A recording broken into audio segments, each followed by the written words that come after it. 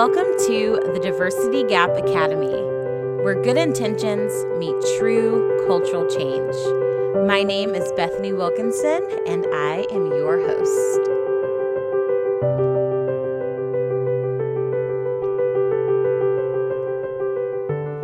Hey, and welcome to another episode of the Diversity Gap Academy. Today, we are kicking off a new series on race, which might become a series on race and racism. We'll see. But for now, this is a new series on race.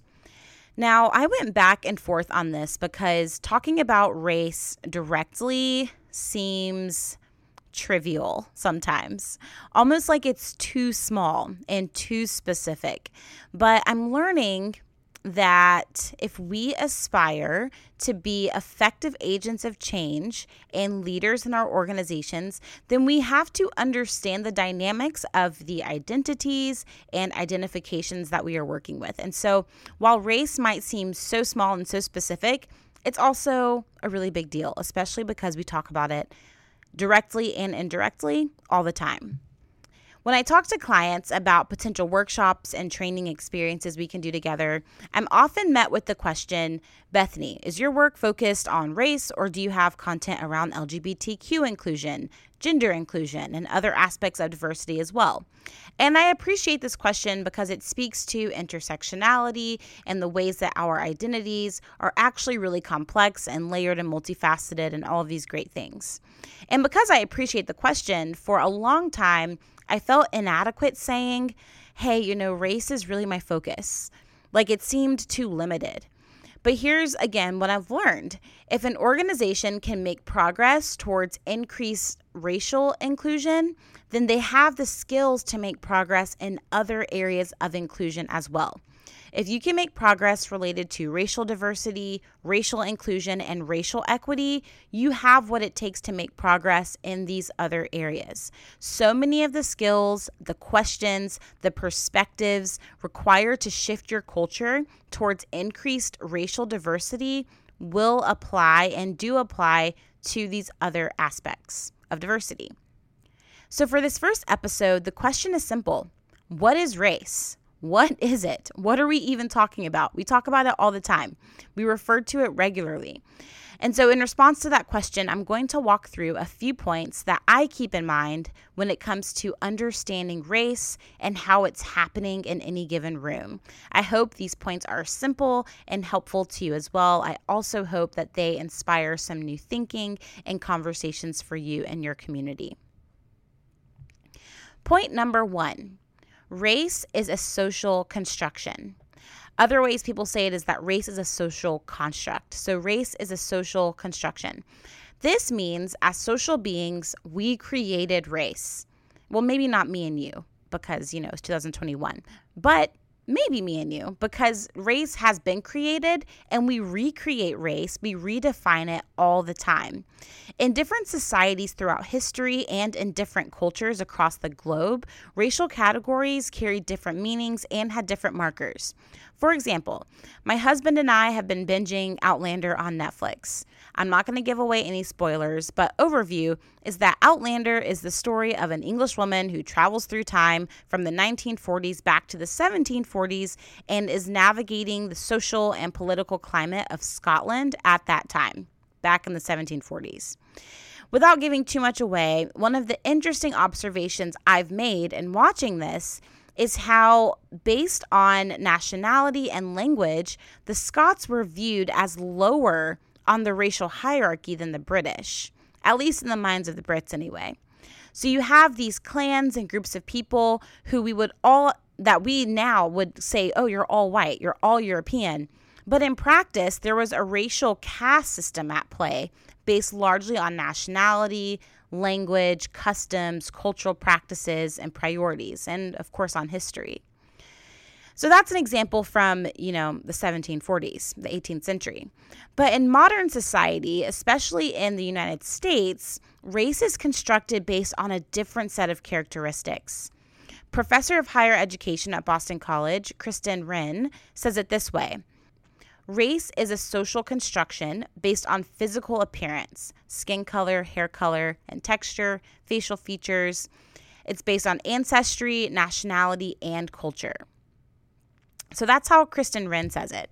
In our society, race has a lot to do with how you look and with how other people perceive and identify you based on the markers described above. Now, point number 2. Race is not only about identification and about how other people identify you based on our social constructs. In modern society, race is also about identity. It's about who we internally believe and know ourselves to be. So there's the identification, the external assignment to a racial category, and then there's identity, which is an individual's internal process and response to external influences.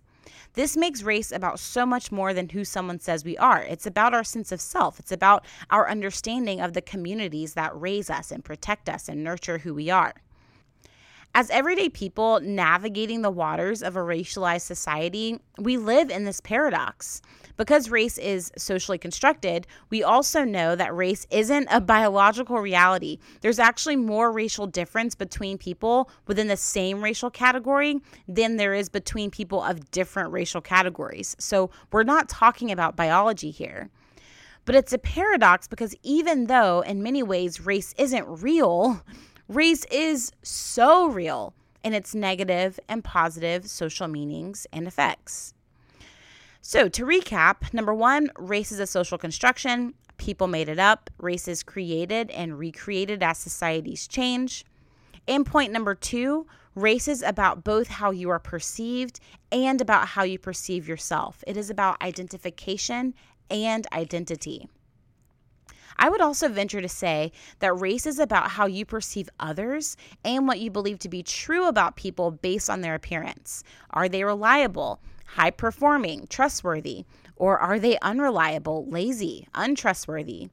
These are really important questions, especially throughout history. Specifically in U.S. history, lots of time and money has been spent to maintain racial categories for the advantage of some, aka white people in power, and to the disadvantage of others, aka people with less power. So we'll get into stereotypes in another lesson, but that's all I'll say on that for now. Point number 3, race is unitary. Race is unitary. It's one category. Because it's largely about perception, we struggle to hold space for people who don't fit into our neat little racial categories. The categories being Black, white, Indigenous, Asian, Latino. When people are multiracial or biracial, or when people have an ethnicity or nationality we think doesn't align with their physical appearance, it catches us off guard.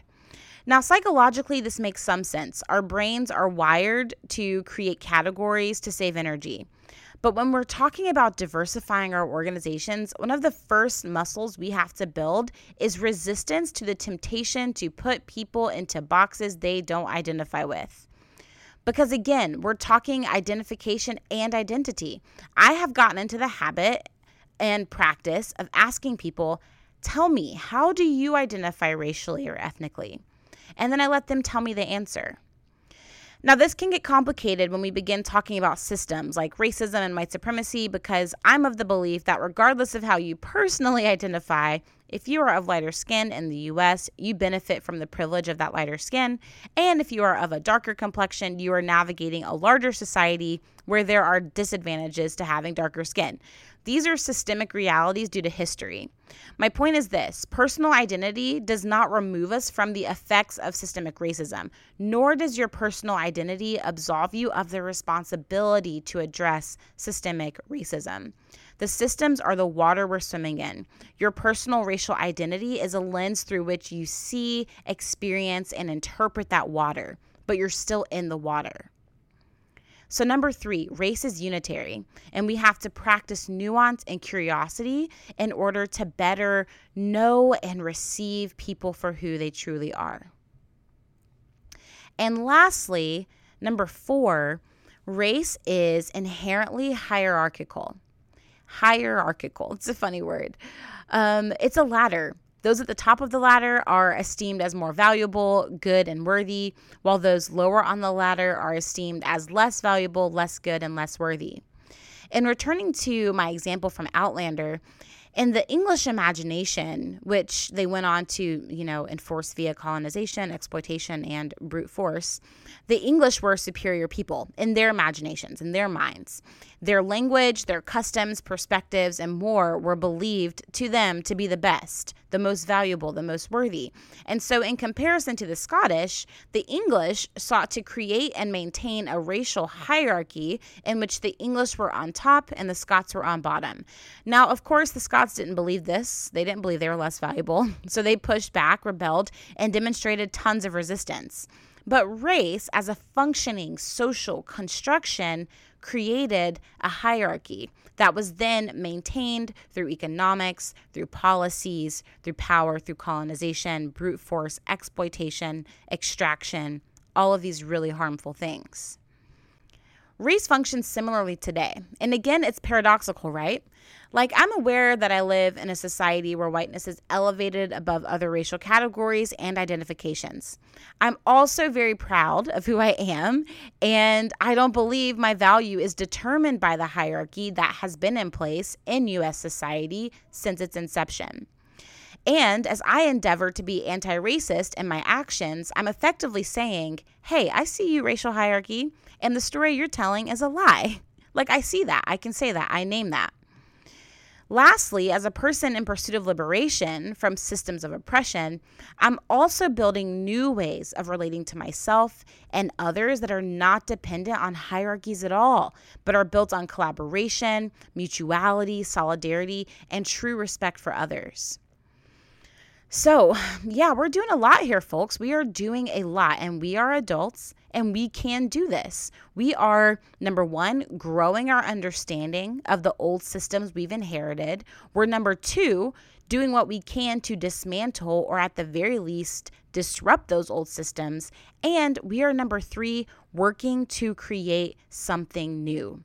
We are doing all of these things at one time, and it's actually really wonderful. It is really good, really meaningful work. Don't let anybody tell you that only one of these categories of work is important, because all three of them are important. It's important that we understand the old, that we dismantle and disrupt the old, and that we create something new. We've got to be about all three. So that is all for today, friends. I'm really excited about this series. I hope it is helpful for you and your life and leadership. If you want extra resources or content, you can join us on Patreon, where I'll be sharing additional resources, books I'm reading, articles as they come up. And you can become a member of the Diversity Gap Academy via Patreon. This week, I'm sharing my thoughts with my patrons on Black and Asian solidarity. So if you want some extra insights or opinions on race as it relates to Black and Asian solidarity, you can find us there. Otherwise, I will catch you here next week. Have a good one.